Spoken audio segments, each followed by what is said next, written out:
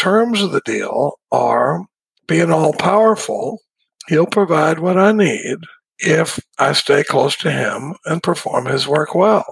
And I call this the pivot point in Alcoholics Anonymous, because everything in the book up to this leads to this point, and everything that we're going to encounter from here moving forward refers back to this point.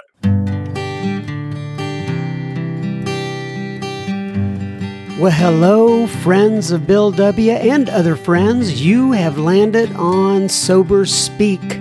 My name is John M.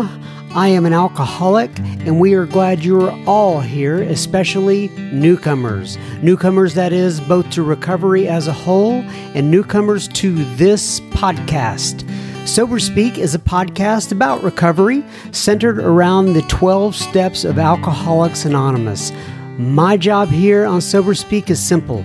My job is to provide a platform to the amazing stories of recovery all around us. Consider Sober Speak, if you will, your meeting between meetings. Please remember, we do not speak for AA or any 12-step community. We represent only ourselves. We are here to share our experience, strength, and hope with those who wish to come along for the ride. Take what you want and leave the rest at the curb for the trash man to pick up. Yowza, yowza. That was the voice of Mr. Charlie P. that you heard again at the beginning of this episode, and you're going to hear so much more from him in just a moment on this here episode number Dos 212, 212 with Mr. Charlie P. But first things first. This episode is brought to you by Anthony and Ian and Anna and Todd and Terry and Kurt and Josh and Jason, and Sean. Oh, I just had a little moment there. Sean was the name of my half-brother who unfortunately died at 27 years old due to this illness of ours, alcoholism and drug addiction. And anyway, didn't mean to bring that up right in the middle of our introduction, but you may ask yourself, what did Anthony and Ian and Anna and Todd and Terry and Kurt and Josh and Jason and Sean do? Well, they went to our website, www.soberspeak.com. They clicked on the little yellow donate tab and they made a contribution. Thank you so much, Anthony and Ian and Anna and Todd and Terry and Kurt and Josh, having a hard time speaking today, and Jason and Sean. This episode is coming right out to Ewans. I appreciate it. So I'm just thinking here real quick, a little insight into my life. I'm actually recording this episode with a sweatshirt on, like a hoodie sweatshirt thing. It's actually a Dallas Cowboys hoodie sweatshirt that I have on. And the reason that is significant is because it has been a long time since I have pulled out a hoodie, a sweatshirt, or whatever you want to call it. Because down here in Texas, it doesn't get cool very soon. I know a lot of you are listening in going, we've been wearing those for a month now, John. But nonetheless, there's a chill in the air. This is actually, for those of you who actually care, and that's probably very few of you, but nonetheless, this is actually my absolute favorite time of the year, the fall. I don't know what it is. My fall and winter are actually my favorite times. And then spring and then summer. I'm not too much into the heat. You say, well, John, you're not into the heat, but you live in Texas? Yes. Well, you can't have everything. But nonetheless, it's a little chilled out here. And I am, so I'm recording this, and in the room next to me, we're upstairs, I hear, well, it sounds like a combination of a thunder and an earthquake. And what's going on is my son is on the wrestling team up at school, and he is in there warming up because they have a scrimmage / tournament. And warming up involves, by the way, like I said, we're up on the second floor, and he's doing a lot of like somersault things on this little pad that he has in what we call the playroom, and it causes a lot of racket. But I'm really excited that he's warming up and he's going to be ready for this. And in just a little while here, we're going to go. When I say we, me and the lovely Mrs. M are going to go watch him, and we're excited about that. Oh, yes, I mentioned this last week, but guess what, folks? We are going to have another shindig. What does that mean? We're going to have a Sober Speak Live, and it's going to be Reno John A., and he's going to be the special guest who we will interview. And by the way, during this special event, we're going to be streaming it live, and for those of you actually in the audience or watching it live, you will be able to ask your questions of Reno John. And, I'm sure there have been many times, maybe not, but I know people listen to the podcast and they think to themselves, I would have asked this question, or I would have asked this question, or I'd like to know a little bit more about this. Well, guess what? You're going to have the chance with Mr. Reno John, and we'll look real forward to it. And that is, December. Let me go here real quick. December. Oh, you know where I'm going? I'm going to the website. Yeah, December 3rd, Friday of 2021 at 7 p.m. Central Time now, 7 p.m. Central Time. And that will be if you're here in person live, that will be at the Grace Avenue United Methodist Church here in Frisco, Texas. And not only will we have Reno John, but we will have Mary Lynn B. as well. By the way, if you want to look up her music, it is fantastic. She's on Spotify. It's Mary, M-A-R-Y, and then Lynn, L-Y-N. Just one N as in Nancy, and then B is her last name as in Baker. So Mary Lynn B. on Spotify. And she does recovery music, and it's absolutely fantastic. I will put a link to her Spotify music in the show notes here, so you can just go and click it and listen to her music. Anyway, she's going to be doing it live there that night, though. And we're going to have food, we'll have drinks, we'll have non-alcoholic drinks, you know what I'm talking about. And we'll have child care as well. So if you're here in this area and you need the child care, just email me at John, John, at soberspeak.com, so we can be properly prepared for you, so they can watch your children. You know what I'm saying. And you say, John, where can all these details be found? Well, go to our website, www.soberspeak.com.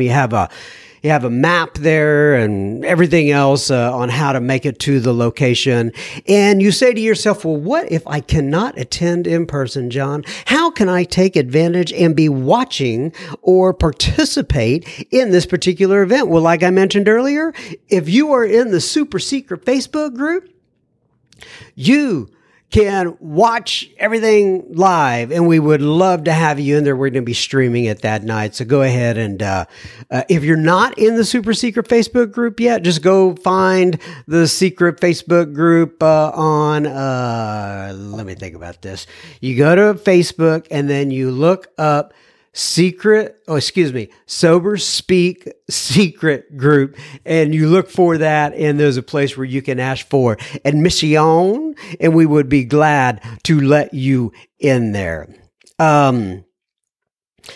And then even if you are unable to attend the Facebook group or the live event, we are going to be posting the episode as a live episode. If you are out there and you want to either volunteer for the event, just send me an email, john@soberspeak.com. We could always use a couple extra hands. Or you would like an electronic copy of the information that I just shared, email me, like if you want to share it on your, I don't know, wherever people share. Oh, you could actually print it out and put it in your group if you would like, or you could post it in a Facebook group or do whatever you want to do. Anyway, I'll get you an electronic copy of it, and you can do with that as you wish. Now, on to Mr. Charlie P. P. And we are calling this ep Pivot Point in Alcoholics Anonymous.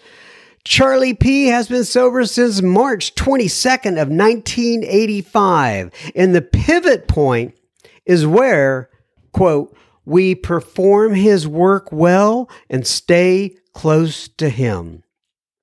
Charlie talks about the plane crash he had in sobriety and the CNN reporter you may recognize involved in that little crash.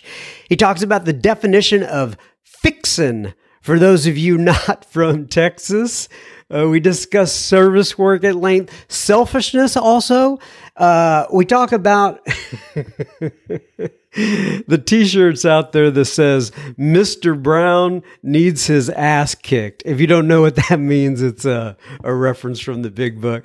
And anyway, he says, Charlie says that he is in the entirely different angle business, and you'll have to listen in to see what that means. And he also talks about the 9 questions in the sex inventory in the Big Book on page 69. And for those of you new to recovery and you're just now catching on to that, yes, it is page 69 and it is where the sex inventory is. I don't think it was planned that way, but God only knows. Anyway, please sit back, enjoy Charlie, and we will have plenty listener feedback at the end of this as I'm getting caught up. Enjoy.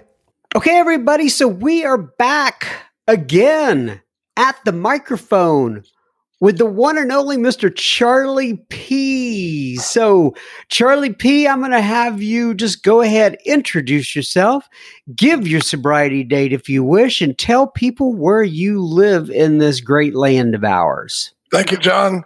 I'm Charlie P. I'm a very grateful alcoholic. I live in Austin, Texas, and my home group is the Primary Purpose Group of Alcoholics Anonymous. We meet at 2701 South Lamar on Tuesday nights at 7:30. We're a Big Book study. And then we meet on Wednesday nights on Zoom. And our Zoom is 630-577-473 with no password. Come see us on a Wednesday night, 7:30 p.m. All times are Central. And I think that you've had quite a few folks join you from the podcast, if I'm not mistaken. I believe so. And we've been getting 300 people on Wednesday nights. Oh, wow. That's great. Yeah. Okay, so this is our 4th sit down with Mr. Charlie P. And this has basically been the closest thing I have had on the podcast to a Big Book workshop. That's what we call it, right, Charlie? Mm-hmm. We kind of started with just you telling your story, if you will, and then we've done a slow walk through the Big Book of Alcoholics Anonymous. And what else do we need to say? I think that's it, right? So let's just get on into the material. By the way, the title of the last episode that we did release was called Second Surrender in Alcoholics Anonymous. And why don't you just kind of give a brief recap of what that meant and kind of what that means in your life, your experience, strength, and hope with that particular term. Sure. Yeah, because we're going to build from that. And in fact, it's the pivot point in Alcoholics Anonymous, the way I see it now. But for so many of our fellowship, step one is, are you alcoholic? And we don't always spend a tremendous amount of time talking about what that means. But the book spends the doctor's opinion in 44 pages talking about what it means, physical allergy coupled with a mental obsession, and what that means by powerlessness, and the strange mental twist that precedes the first drink and that sort of thing. But for a whole lot of us, it's like, are you alcoholic? Do you believe in God? Then let's get you down on your knees and do the 3rd step prayer. And that's what we talked about last time, is that when you do that, you skip this body of work in pages 60 to 63. I did anyway. And I used to be embarrassed to talk about how much I'd missed until I realized how much company I have. And I mean, I've had people come up to me after we break down 60 to 63 and go, I had to go back to my room last night and get my Big Book out and see if it really said the stuff you were saying, because their experience was to go right from do you believe in a power to the 3rd step prayer. For a whole bunch of us, the whole third step is just the third step prayer. So what happens is you wind up working a program like the problem is alcohol. And alcohol, I mean, we need you to stay sober, but physical sobriety starts to look like recovery. But then some of us start hitting walls in sobriety and can't figure out why we're in collision and blowing up relationships and in conflict at work and that sort of thing. And it brings in this, what we call the self peace in those pages 60 to 63. So the first surrender, being that surrender to alcohol or whatever else brought me crashing through the doors of AA. But the second surrender for a lot of us takes place even after we've been trying to manage this deal sober for a while. And it's the collapse of self-will in sobriety that on my own, I'm almost always in collision with something or somebody. And we talked about that quite a bit on the last session, is that, I didn't realize, I thought, actually at one point I thought I was running up against the failure of Alcoholics Anonymous. But really what I was running up against was the failure of self-will. Me trying to run the show in sobriety, and God had just kind of had a consulting position. And I'll call you in if I need you, but I don't need you right now. And you could have told that by following me around. So the second surrender is the surrender to self, and it takes place on page 63 above the so that's where we build from. And so just to recap, right, and for those of you who haven't heard the first 3 episodes of Charlie P., go back and look at, if you go to our website, soberspeak.com, and then you click on podcasts and type in the word Charlie, all of his particular episodes will come up, or you can, just look up Charlie on your podcast player or whatever. But, I want to kind of go back to, because I think this is important for those, especially if I haven't heard it before, but you had a different experience with Alcoholics Anonymous. The first, what was it, like 17 years or so? Is that right? Mm-hmm. Mm-hmm.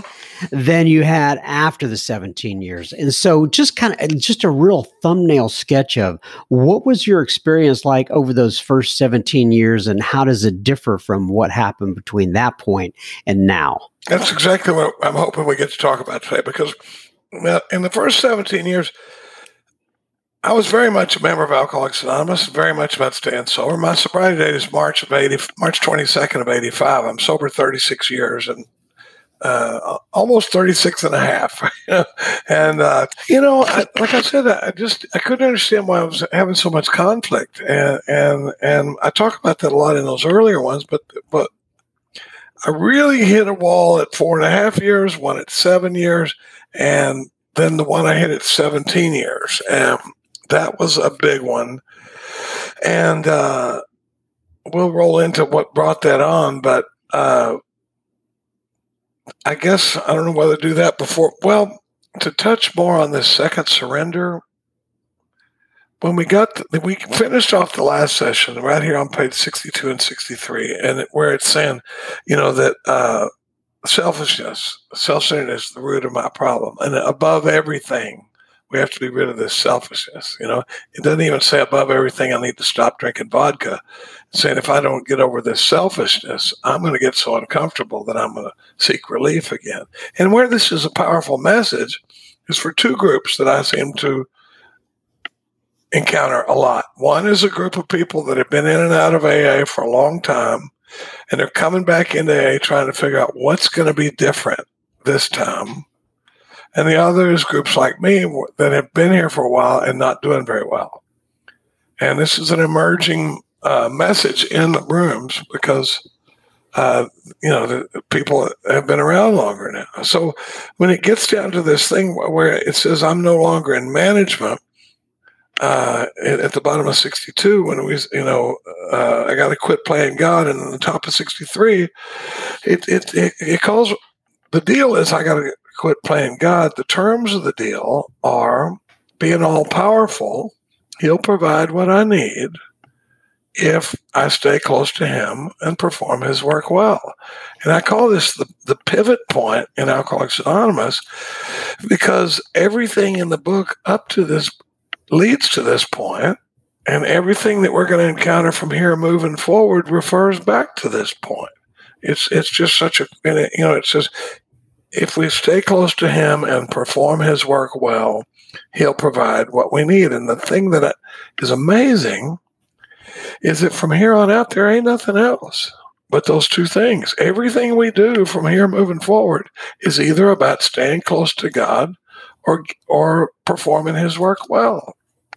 And so this vigorous course of action that we're going to talk about today, left at this position, that I find myself at this pivot point where go ahead.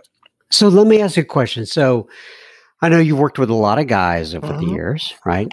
And you do a lot of workshops, and you even said, when you're sharing this, people ask, wait a sec, what do you mean by that? So I'm curious, when you get to a point when you're working with some guy and you say, your job from here is to perform his work well, and he says to you, that sounds great, but what do you mean by that? How do I perform his work well? Exactly. And we love to take statements in the big book and turn them into questions. So like over there, when it says in the third step, when it says, turn your will and your life over to the care of God, and it says, what do you mean by that? And what do you want me to do? And I think it's a fair question for the guy to ask. And then the same thing happens here, but it turns out that the third step prayer is just an affirmation of this decision that that God's going to be the director. And that from here on, I'm no longer in management. Now, here's the thing. We may skip, when I say I had a new experience with the work, I don't want to spend a lot of time on this, but I was commuting between Austin and New York City, and we had a beach house out in the Hamptons and a lot of fancy stuff going on. And one night, we chartered a plane to fly from Eastern Long Island back into New York City to go to dinner. So who is we, just so I know? Well, I was married in a different marriage at that time. And I had a couple up from South Carolina and my dog and her and me. And so there's 5 adults, one and the dog, and a charter pilot on a little Cessna 210 with retractable landing gear. We take off from East Hampton. We're flying up at about 3,500 feet, heading in towards Manhattan. It's about 9:30 at night, July 20th, 2003. And we're flying along at about 3,500 feet, and then whoosh, and all of a sudden we're in a glider, and it was like you had taken the key to the plane and pitched it out the window. I was sitting in the co-pilot seat with headphones a lot like the ones I have on today. And when I put those headphones on, when I heard the pilot, I'm in the co-pilot seat now. I'm not a co-pilot, but I was in the co-pilot seat. And when I put the headphones on, I hear the radio. And I can hear his audio, and he's jacking this knob on the throttle, going, "Come on, come on, come on!" And I'm like, "What?" And they said, "You're cleared to Gabreski." There was an airport at 10 o'clock, a runway that we were looking right down at, but we're not going to make it. I mean, we're not going to clear the water. We're not going to clear the trees, and we're not going to make this runway. And he says, "You don't understand. I've lost engine power. I can't make land. I'm going to have to ditch." Now, I'm a lifelong gambler, but this is what are the odds that the first time we ever charter a plane, we're going to crash it into the water at night? And he says, brace for impact. Is that what they mean by ditch when they say the word ditch, or they're about we're putting it in the water, yeah, and John Kennedy style, and he turns towards the shore. There were some big bright lights shining down over the water, and he turns, and we come gliding in. He says, brace for impact. And I go, how? And he says, so I put my hands on the dashboard, and we're approaching, and then smash, we hit the water, and it's like splashdown at Six Flags times 1,000. There's spray and water and noise, and then absolute silence.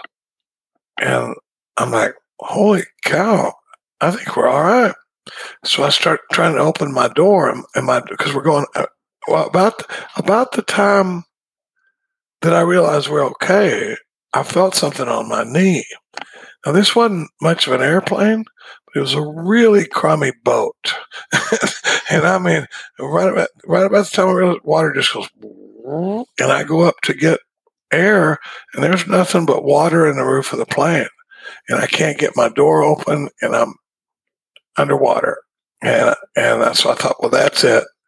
I died today in this flipping airplane. And now, spoiler alert, I didn't die. But when I went back underwater and I started jacking that door, and the door came open, and I pulled myself out. And my first thought when I felt my feet come free was, I'm out. I'd like to tell you I thought of others, but my first thought was, I'm out. I'm out. And I went up, got some air, went down and pulled them out. They had a little pocket of air in the back of the plane. And I got her out, and I got the dog out, and the other couple went out the other side, and the pilot went out that side. And so we came very close to drowning, and the only non-survivor was the dog, this little Cavalier King Charles Spaniel. But so I wound up on the CNN with this little cub reporter that was trying to make a name for himself at the time. Had a little nothing show called Live from the Headlines with Anderson Cooper. And he interviews us, and my friends around the country are like, is that Charlie? But so the reason I say all this is I come back to Austin, and I knew I was in trouble. And a near-death experience like that sometimes can be motivating, where you go, a lot of that stuff I was fixing to do, for people outside of Texas, that means preparing to do. It's not repairing, it's preparing. And a lot of stuff I was about to get around to doing, all of a sudden there's new urgency, and so I come back, and I think you're about to interview this old timer here in Austin named John Henry. And I called up John Henry, and I said, John Henry, I am so self-obsessed that I can't even, I know this is probably not the case for any of your listeners, but I told him the way I said, I can't even be in a conversation with anybody. I have to just force myself to act like I give a flip what you're saying, because, and all I want to talk about is me and me and me. And I can't, I interrupt, and I can't listen, and I steal topics, and I didn't realize it was mentioned in our literature. But John Henry says, let's start going out to this treatment center. And you're like, it's funny, John, when you're in trouble and people suggest service work, it rarely sounds like the answer. It's like, they're going to want to talk about themselves, and I think we should find a place to talk about me. But I start carrying a message to these guys, and there were times where I felt like I was a step ahead of them. And I'd tell them, go home and read the doctor's opinion and Bill's story, and I'd go home and read the doctor's opinion. And about that time, a friend of mine had gone to this treatment center in the hill country of Texas and met this one-eyed guy down there named Chris R. And Chris introduced him to his brother, who was at the Primary Purpose Group. Myers was in Dallas, where Tom lived. And we all started having a new experience in the work. So I worked with Myers for a while, and that was enlightening. I still work with Myers now. But about that time, we met Mark Houston. And I would implore your listeners, if you don't hear me say anything else tonight, hear me say, get a hold of some Mark Houston recordings and take notes and study them like there's going to be a test on it. It'll change your sobriety, change mine. So that's when I come back and I start discovering this self piece. And so in the time we have left, you mind if we just roll right into this? No, not at all. Let me take just a small break here, Charlie. You can get a little sip of water there.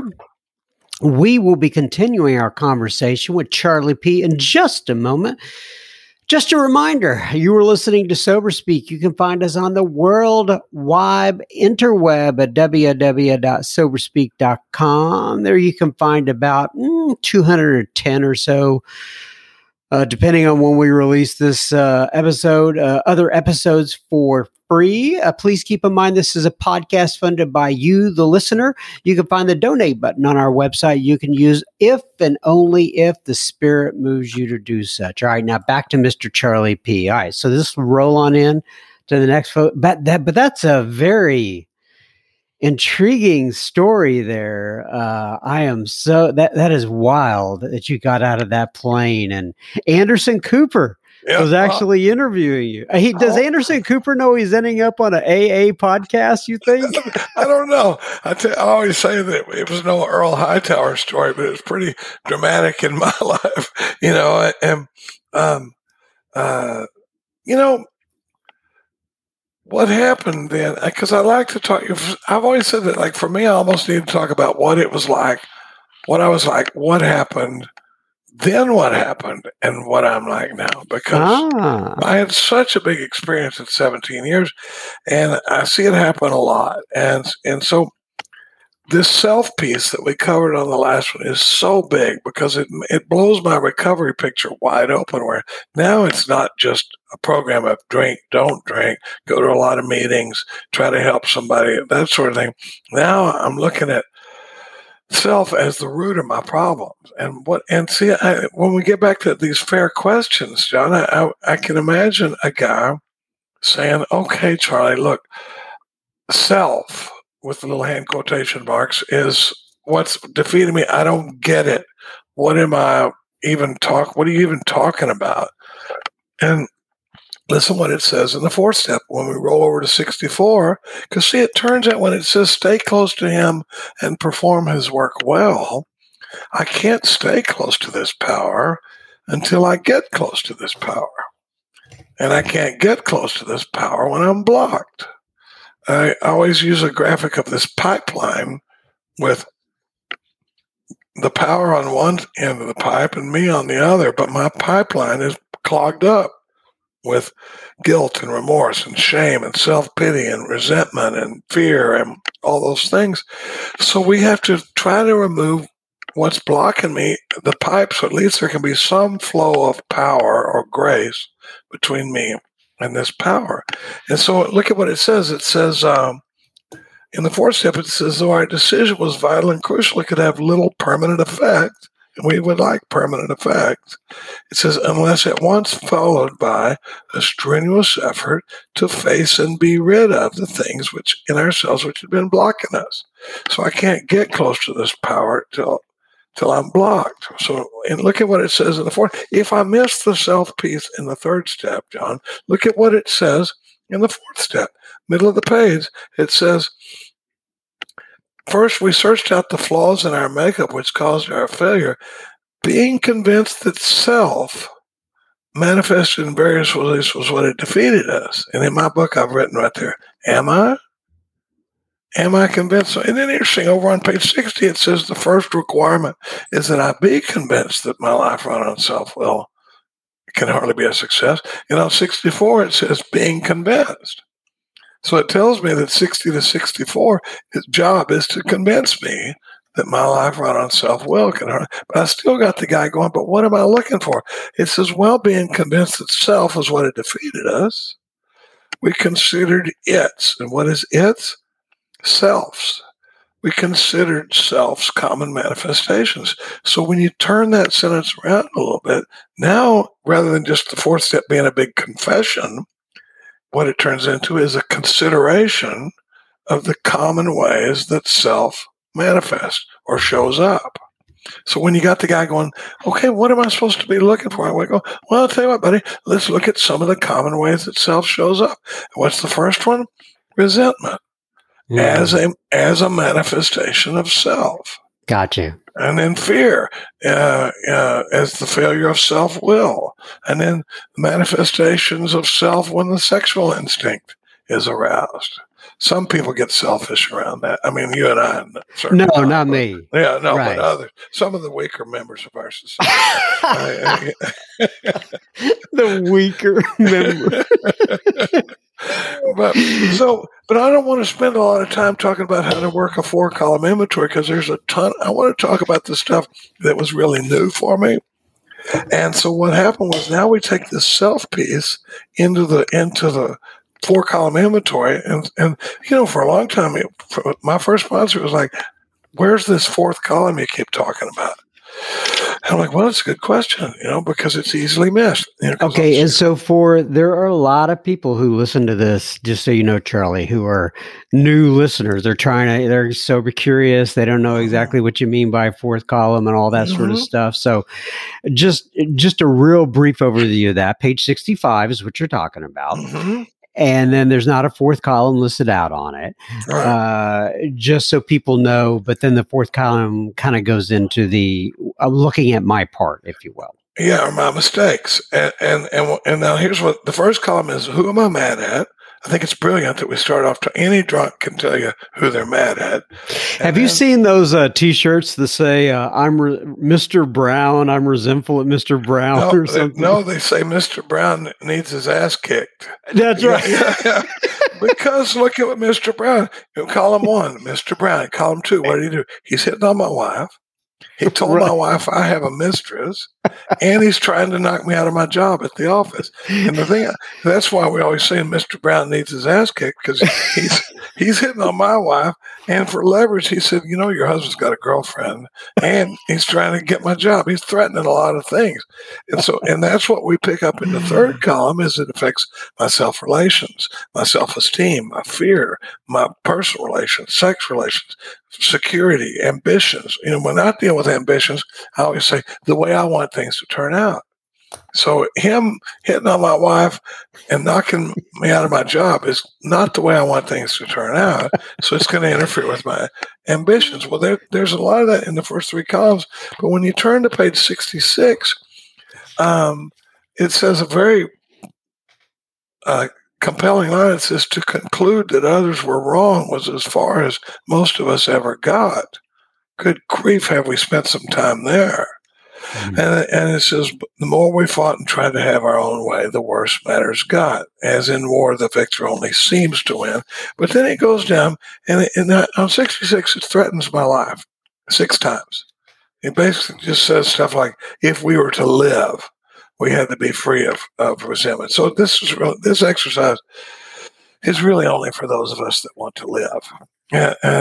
And so, but I want to get through this, because the powerful piece in the resentment inventory is not writing down who I'm mad at, what they did, and how it affected me, and then talking to somebody about it.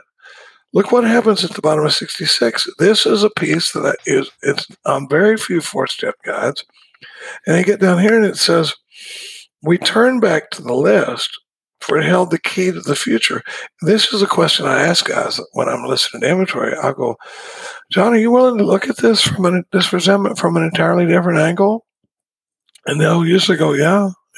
And most of the time I'm thinking, I don't know why.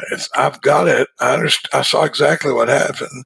It's a silly exercise to think that there's a different angle, but go ahead, and it's amazing how many times we come into inventory with this fierce resentment, see it from a different angle, see how selfish and dishonest and self-seeking and fear-driven I was. And I have this, oh my God moment where I go, oh my God, I've been waiting for them to come apologize to me. I got to go apologize to them. And the way it takes place is right here. It says, how could we escape? Over and over, the book brings us to, here's the problem. Do you admit it's a problem? Oh, by the way, buddy, you can't do anything about it. On your own power, right? This is as good as it's going to get. We couldn't wish them away. And now here's this thing. It can be called a compassion exercise, the entirely different angle. We call it the sick man prayer. But just because Katie had a sponsor call up mad one time, she goes, and I've done the sick man prayer on her and all that stuff. And we've called it. But listen what it says. This was our course. This is what our founders saying they did. They realized that the people who wronged them were perhaps spiritually sick. I mean, not a lot sicker than I am necessarily, but at least 2 people suffering from the human condition, right? Because when I foul up, I always have a story to go with it. And I can tell you about my motives and what I was trying to do. But now if you foul up, It's an outrage, and I demand justice. All right? That's right. So at least for now, we're going to look at what was driving them. Though we didn't like their symptoms, column 2, and the way they disturbed me, column 3, they, like me, were sick too. Now, you hear a lot about praying for the people you resent. And that's from one of the stories in the back of the book. It's not a bad exercise. That's not what it's saying here, though. It says, we ask God to help. Now, here's a clue. In the book, when it says we ask, it's usually a prayer. And if it says we ask God, it's always a prayer. And it says we ask God to help us show them the same tolerance, pity, and patience that we would cheerfully grant. Now, pity you could change for tolerance. And we ask God to help us show them the same tolerance, compassion, and patience that we would grant a sick friend. When a person's offended, we say to ourselves, this is a sick man. How can I be helpful to him? Now, what this does is puts me in a position of looking at the other person's position. And sometimes a different angle is looking at, like, how would they tell this story? Or another one is there anybody that could have written the same inventory except my name would be in column 1? Have I ever done this same behavior before? But like I said, I always got a story to go with it.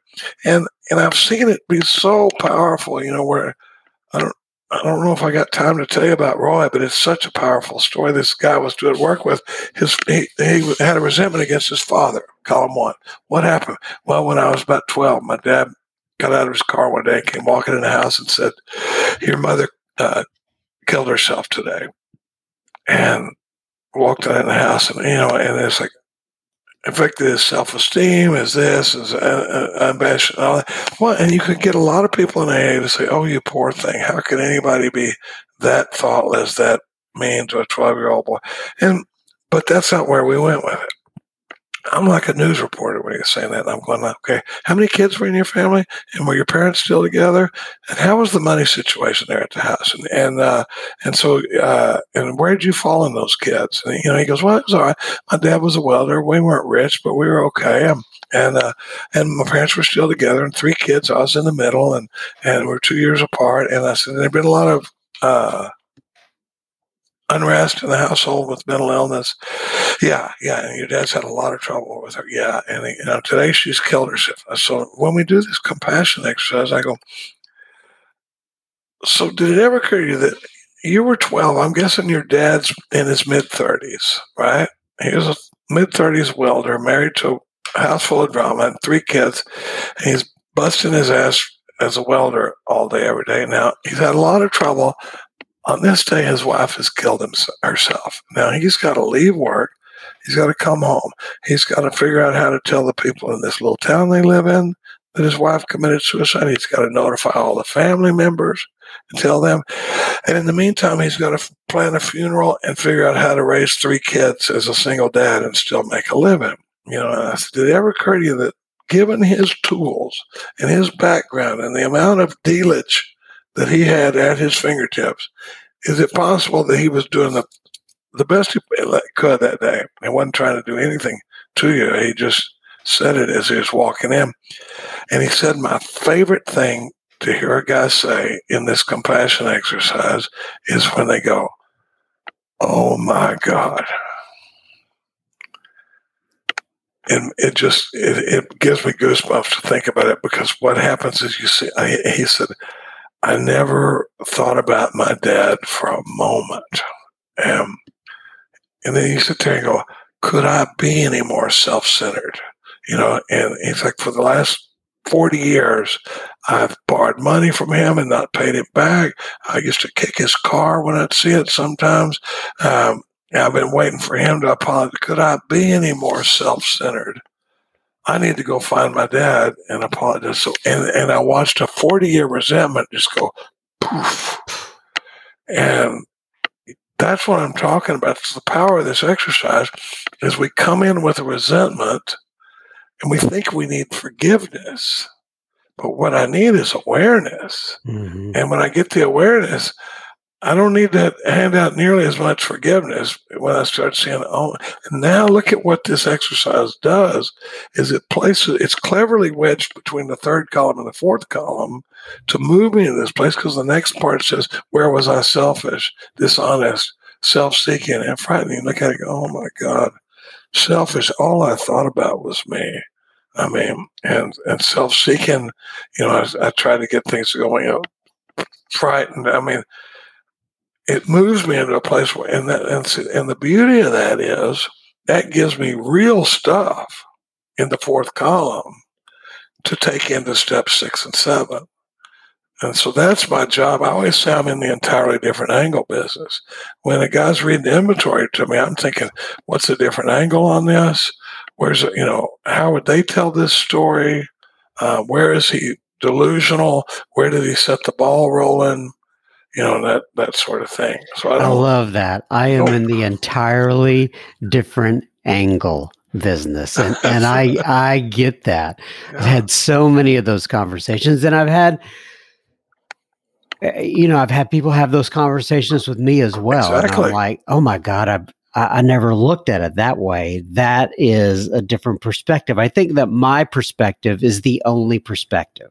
Absolutely. And that's the baffling piece of it. And that's why we need each other. That's why I need 10th Steps. That's why I have a sponsor and 10th Step Buddies, is because I can see selfishness clearly in you, but I'm blind to it in myself because of my motives and this delusion that if everybody had just done what I said, we'd all been better off. So now, and it's funny because I was doing work with a guy one time, and we did his dad. Oh my God! He says, then his ex-girlfriend, and he's like, oh no, and then this other thing. And after about 3 of those entirely different angles, I'll never forget it, because he goes, Charlie, I'm really a pretty good guy. I mean, I'm showing up like a real butthole in his fourth column, but I was like, I'm not mad at you, but I mean, and the book says we don't drift into worry, remorse, or morbid self-reflection, because sometimes I remember seeing a gag book one time that said, dealing with post-self-awareness depression. you see that sometimes in that fourth column, where all of a sudden they go, oh my God, I mean, could I be, but you're like, wouldn't it be worse if you came to me and said you were in trouble and read your inventory to me, and I just went, God dang, buddy, I can't see anything that you could be doing different. It's like, we come out of this with real work to go do. Right. So then, just to speed through it, we're not going to get very far today. It doesn't look like, but so we do that over and over again in the fourth, in the resentments. Then we go to the fear inventory, and when we ask ourselves why we had our fear, remember, while we're doing this inventory, is we're looking at the common manifestations of self. So we saw how selfishness shows up in the resentment inventory. In the fear inventory, it says we listed our fears. We asked ourselves why we had them, and listen to the answer. Wasn't it because self-reliance failed us? So self-reliance is reliance upon self. And so sometimes when I'm in fear, to me, that's a red flag that I've drifted out of God consciousness into self-reliance. Good point. So how does self-reliance manifest itself? I get afraid. Mm-hmm. Because I know there's only a few things that I can control. And the things that are outside of my control scare the heck out of me. Cancer, whether people are going to gossip about me, COVID-19, how my kids are going to turn out, if I'm going to stay married, how's my money going to go? A lot of those things create this low-level hum of anxiety that Howard Poland used to talk about, God rest his soul. And it says, this hum of anxiety. That's Howard P. God bless him. I just loved Howard P. And it says, perhaps there's a better way. They think so. Whenever it says we, it's usually talking about our founders. They're saying they think so. We're now on a different basis. Basis being the underlying foundation or the fundamental principle of something. And when the basis of my life is I'm running this thing, I'm almost always in collision. I'm scared. I'm resentful. It says we're now on a new basis where the fundamental principle is trusting and relying upon God. We trust infinite God rather than our finite selves. So what happens when I'm no longer in management? Guess what? Heart attack is above my pay grade. That's management level stuff. Cancer is outside. And sometimes when I do a fear inventory, I'll run down the list of his fears and go, this fear you put down here, is that inside your area of control or outside your area of control? And it's outside, outside, outside, outside, outside. Then you go, what if there's a better way? Trusting and relying upon God. And then it says, just to the extent that we do as we think he would have us and humbly rely on him. One time I had a guy go, how do I know what God's will is?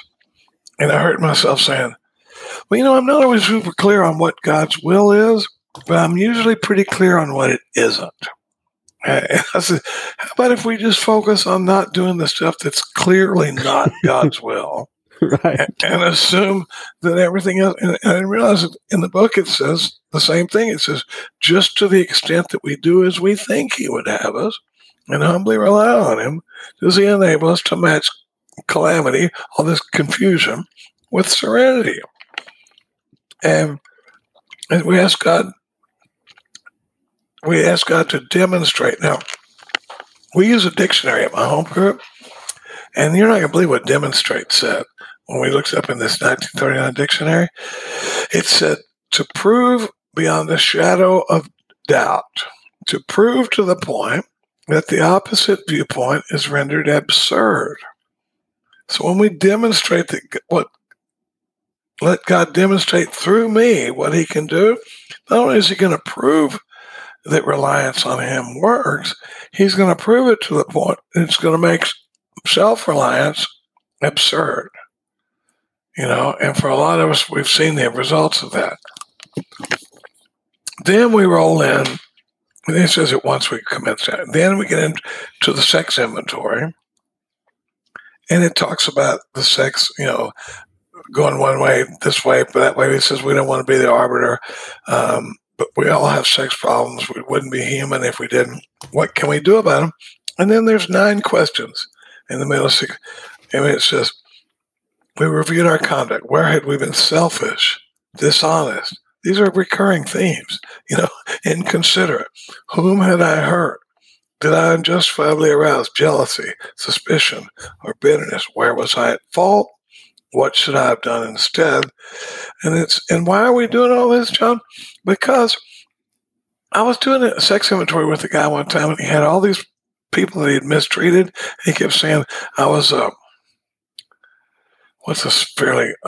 jerk. We're going to use the word jerk. He said, I was a jerk to this girl. I was a jerk to this girl. I was a jerk to the girl downstairs. I was a jerk to the girl at school. I was a jerk, And I heard myself saying, how could we not be a jerk?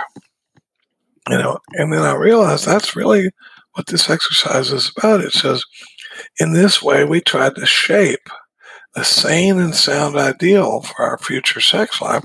And the way we do it, the way we try to shape a sane and sound ideal, is by looking at what hasn't worked in the past.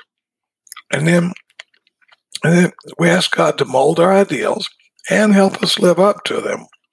Now, here's the thing. Whatever our ideal turns out to be, we must be willing to grow towards it. Well, here's the thing.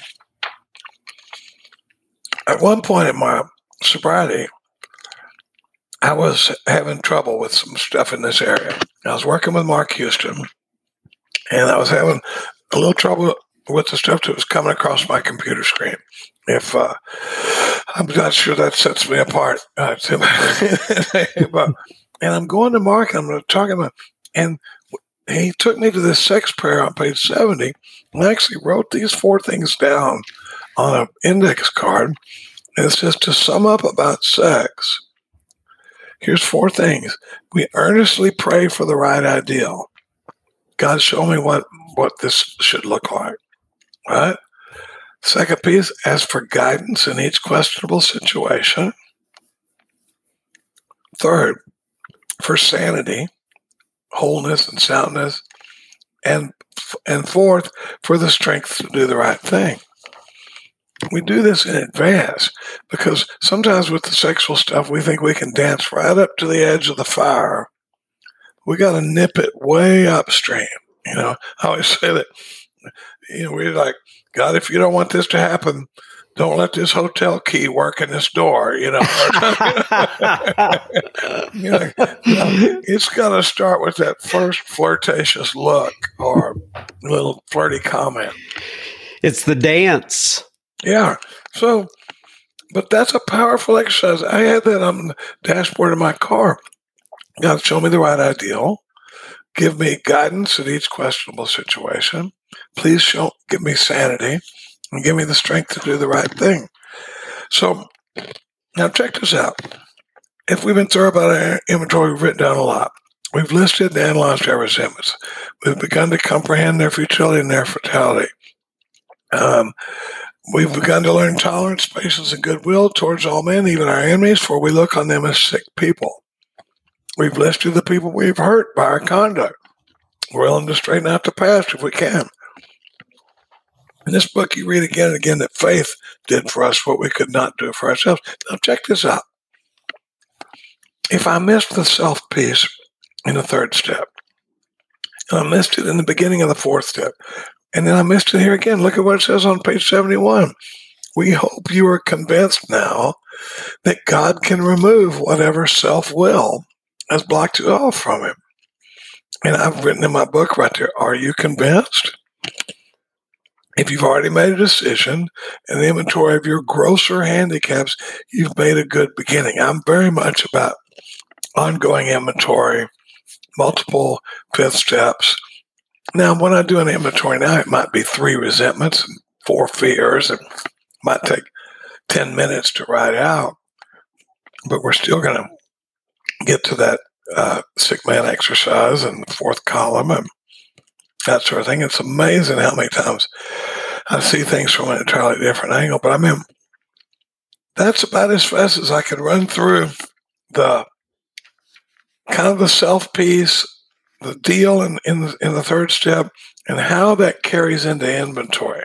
How this self-peace changes not only my third step, but it changes my approach to the steps, changes my approach to my recovery. It changes how I sponsor guys. So when they're calling me with 10 steps, I'm not talking about here's how you deal with a difficult wife. I'm talking to them about where'd you set the ball rolling? Where'd you make decisions based on self that placed you in a position to be harmed? And that sort of thing. But as long as neither of us kicks the can anytime soon, I think we could schedule some more time and talk about the 5th step and the other steps, and just kind of just meander. Yeah. Well, because this is real stuff that when you get the guy coming back in going, I'm not doing very well, and to be able to show him that there's more available in the work than what he's been experiencing. I've said for years, I don't know which is more awesome, being able to have a spiritual awakening as a result of this work, or to be able to show somebody else how to have a spiritual awakening as a result of this work. Now we go right into clear-cut directions. Clear-cut directions. That'll be where we pick up next. Well, Mr. Charlie P., as always, I really enjoy spending time with you. And I'm sure you could see me reading through the big book, taking a lot of notes. And, I learned from this as well. And it's got me thinking about, different arenas in my life and the best way to go about them and which questions I need to ask myself. And I really do appreciate it. And I know many of the listeners will be going through that same process in their own head. And so I appreciate you.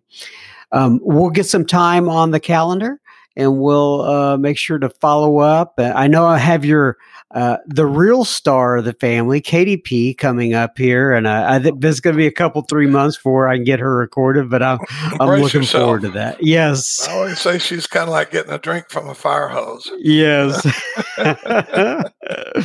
All right. God bless you. Well, let me go ahead and read from page 164 here to close us out. If I can find it. There it is. Page 164 says, abandon yourself to God as you understand God. Admit your faults to him and to your fellows. Clear away the wreckage of your past. Much of what we have been talking about on this episode with Charlie. It says, give freely of what you find and join us. We shall be with you in the fellowship of the Spirit, and you will surely meet some of us, like me and Charlie P., as you trudge the road of happy destiny. May God bless you and keep you until then. Once again, my friend Charlie, thank you so much. You're doing a good thing here, John. Thank you, sir. Charlie P. from Austin, Texas, you are the man. Thank you one more time, and we will look forward to having you back on the pod. Now, remember, we don't want you sharing your gossip, but we would love for you to share this episode with a friend or family member. It may be just what they need today. Pause your little device and share it with somebody. How do you do that? You hit the pause, and then there's usually that little share button thingy, and then it kind of gives you your emails in your device and says you can share it to here or there, whatever the case may be. But we would love for you to do something similar to that. Anyway, Laura writes in, and Laura says, John, I so enjoy the podcast. I found your podcast on November 2020. I am so grateful for all of your service work and your awesome guests. And I love our awesome guests as well, Laura. She says, I'm extremely grateful for all your hard work. You and your family are remarkable with the dedication to delivering the message to so many of us. I already am one of your biggest fans, and I'm one of yours, Laura.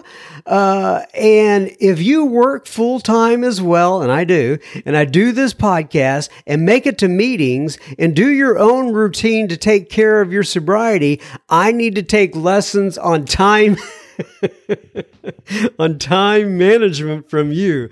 Well, it does get a little hectic sometimes, but, I wouldn't have it any other way. And I, I've said this before on the podcast, and I'm going to say it again. It's probably not the last time I'll say it, but, I got to tell you, we have 212 now episodes, something like that.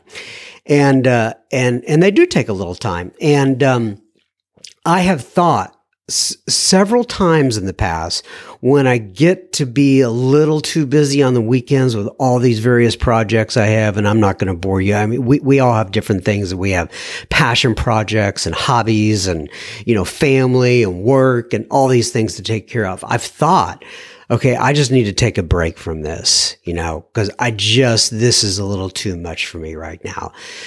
But what I've always found is that if I make this a priority, and when I say this, carrying the message, if I make this a priority, everything else seems to work out in my life. Hard to explain. It's like those times where you don't feel like going to a meeting, and then you go and you go, man, why didn't I should have, I don't even know why I wasn't even thinking about going here. Or you think about not taking that phone call when a sponsee calls up, or, some sort of service work pops up or whatever. And then you do it and you say, oh, I'm so glad I did that. That got me out of my head, or whatever the case may be. So anyway, let me go on here.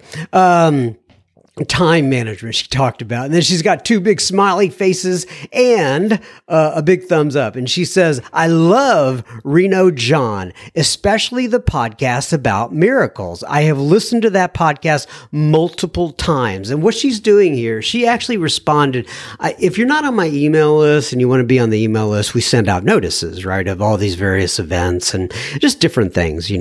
I try not to spam people too much, and anyway, write me just at John, JOHN at soberspeak.com, and we can get you on that. But she's responding to an announcement that I sent out that we're going to have Reno John live on December 3rd at 7 p.m. in Frisco, Texas, and 7 p.m. Central Time, by the way.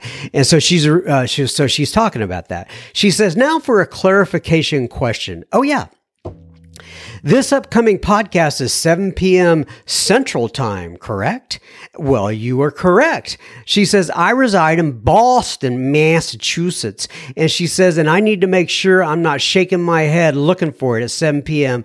Eastern Time. Yes. So Eastern Time, would be 8 o'clock p.m. your time, 8 Eastern, 7 Central. She says, I'm looking forward to this podcast and for the Friday podcast from now till then. Your sister in recovery and a big old heart, Laura. I'm not going to say her last name, but it does start with an H. So Laura H., God bless you. Thank you for writing in, and we'll look forward to seeing you at least in the Facebook group when we do a conversation with John, with Reno John on Friday, December 3rd. Jen writes in. Jen says, hey, John, I'm in New York. How are you, my friend? I wish I could come. Oh, she's also responding to this announcement about John, Reno John. I wish I could come, but I won't be able to attend, obviously, for traveling reasons. Reno is great. Reno is great. What is the largest, smallest town? You know what? Reno. Oh, she's talking about Reno, Nevada. Okay, I got it. She says, I know I said that wrong. I used to play on the baseball field in Reno, but thanks for the invite, and I'm sure you'll shine and everyone will have a great time. Have a wonderful day. Love and hugs. Well, I responded to Laura and let her know if she's in that Facebook group, she can come in with us, and we'd love to have her there. Really appreciate you coming in and watching us and listening to us via Facebook, the super secret Facebook group. Susie Q writes in. Yes, her name is Susie Q. I love it. She says, hello, John. My name is Susie Q, and I live in Vancouver, British Columbia on the Pacific Northwest coast. I am a retired senior manager from the provincial civil service, and I am now a full-time artist. I have 19 years sobriety from alcohol and 3 years sobriety from my doctor's prescribed opioids. I am working on my daily routine for my mental wellness. I am feeling extremely blessed and full of gratitude and to God's work for bringing me to this point in my life. I am really enjoying myself, and I even love being in my old skin. Laugh out loud. I hope you're having a wonderful day. Here are a couple of paintings of mine. Oh, yes, for your viewing pleasure. Well, thank you. Take care. Lots of love. Susie Q. Well, Susie Q, those are amazing paintings. I'm trying to figure out how I could share those. Maybe we could put them on the website, but I haven't even asked you about this yet. So I'm just kind of like working this out in my little pea brain as I'm actually sharing right now. But anyway, I'm trying to think of how I could use those. I'd love for people to see your artwork.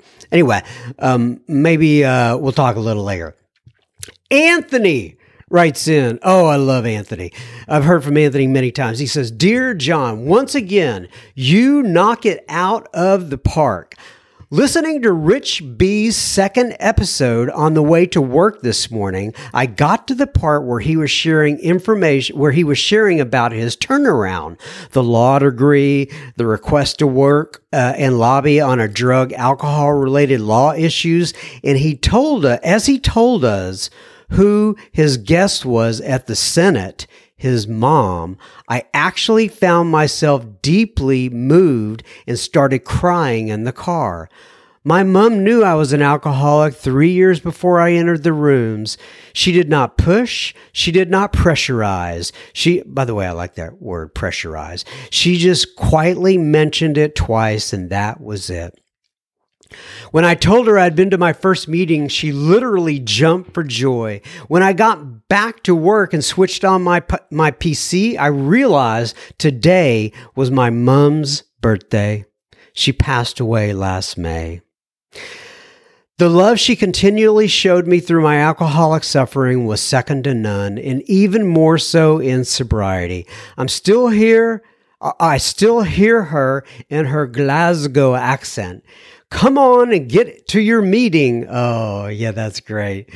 Let me read that again. I still hear her in her Glasgow accent saying, "Come on and get to your meeting." And that's a really bad accent, but I get the idea. And he says, "Please pass on my best wishes to Rich B," which I did. "His story touched me so much on so many levels. Thank you once more." And then he says, "Best regards," and I can never get this right. I am assuming this is German. "Venlig Hilsen." And I think that means best regards. Tony D. And he's got some number there. I'm assuming that's some sort of international number. But anyway, Tony D., thank you so much for writing in. I appreciate ya. Josh post in the Facebook group. By the way, here's another one about Rich B. I think this, yeah. He says, no. Wait. I'm so sorry. He says, "Hi, thanks for accepting my request to join." Oh, he's like writing to everybody here. It is what I think it is. He says, "I thought I should make an intro. I'm Josh, an alcoholic from Ontario, Canada. My clean date is September 25th of 2021, and I've been in and out of the steps for 12 or 13 years. This podcast," yeah, he was just posting this to everybody, "has brought great comfort this year. I've been warming up to the program again, and I have been observing myself in a transition from extreme skepticism to growing faith. Maybe I am just another bozo on the bus, and this too can work for me. Hoping to see all of you at the yoga meeting at some point if it's still going." So let me just say this. We actually put the yoga meeting on a little hiatus. It may come back. It may not. It's a long story. I'm kind of working with Megan on that, but just so you all know. Todd R. writes in, and Todd says, "Hey, John, I have become a firm believer that AA and the 12 steps can solve all my problems. In my 9th year of sobriety, my smile disappeared. Problems began to pile up. The things that had never bothered me now have become issues in my life, and I was just miserable. My program was strong. I even added some more meetings, but the smile was gone. After living in this misery for 5 months, I was on the road at one of my kids' baseball tournaments, and I had no reason to be miserable. My son was playing well. The team was winning. I'm on vacation and surrounded by friends, but I was just miserable. The depression came very clear to me at that tournament. My lows had to become really low. I knew something was wrong, and I did the only thing I knew to do. Just keep talking to the fellowship. Everyone kept telling me the same thing. Go see your doctor. Since I'm an alcoholic and I am against taking prescription or mind-altering drugs, I never made that appointment. I just knew that the doctors would hand me drugs and send me on my way. Finally, after several months of suffering, a few guys in my home group pulled me aside and talked to me about my depressions. One of the guys told me I have a chemical imbalance in my brain and I need medication. That opened my eyes. I went to see the doctor and I was honest about the whole situation. My doctor knew I was anti-drugs of any sort.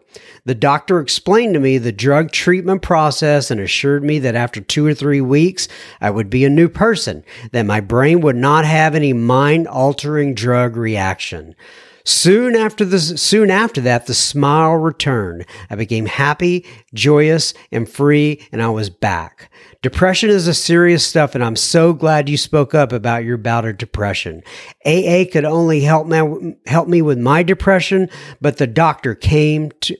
AA couldn't help me with my depression, but the doctor came to my rescue. Thanks for being honest and helping me to keep sober. Todd R. from Parma, Ohio. Well, Todd, I really appreciate you writing in, and I want to. On this particular podcast, I'm not either for or against, right? I don't want to be like, if you want to do medication, you can, and if you don't, you don't. But I do have a personal experience, and mine was very, very similar to Todd. I was about 10 years sober. I was really heavily involved in AA, and I thought I'd gone to counseling. I'd done all sorts of things, but there were just certain things that I could not shake. I went to the doctor. They got me on some medicine, and I personally am so glad that I did that, and I've been on it ever since. Now, you have to make your own choice out there, whoever's listening. But Todd, I really appreciate you sharing that, and it really resonated with me. Cole writes in. It is Kole, just in case you're wondering how he spells his name.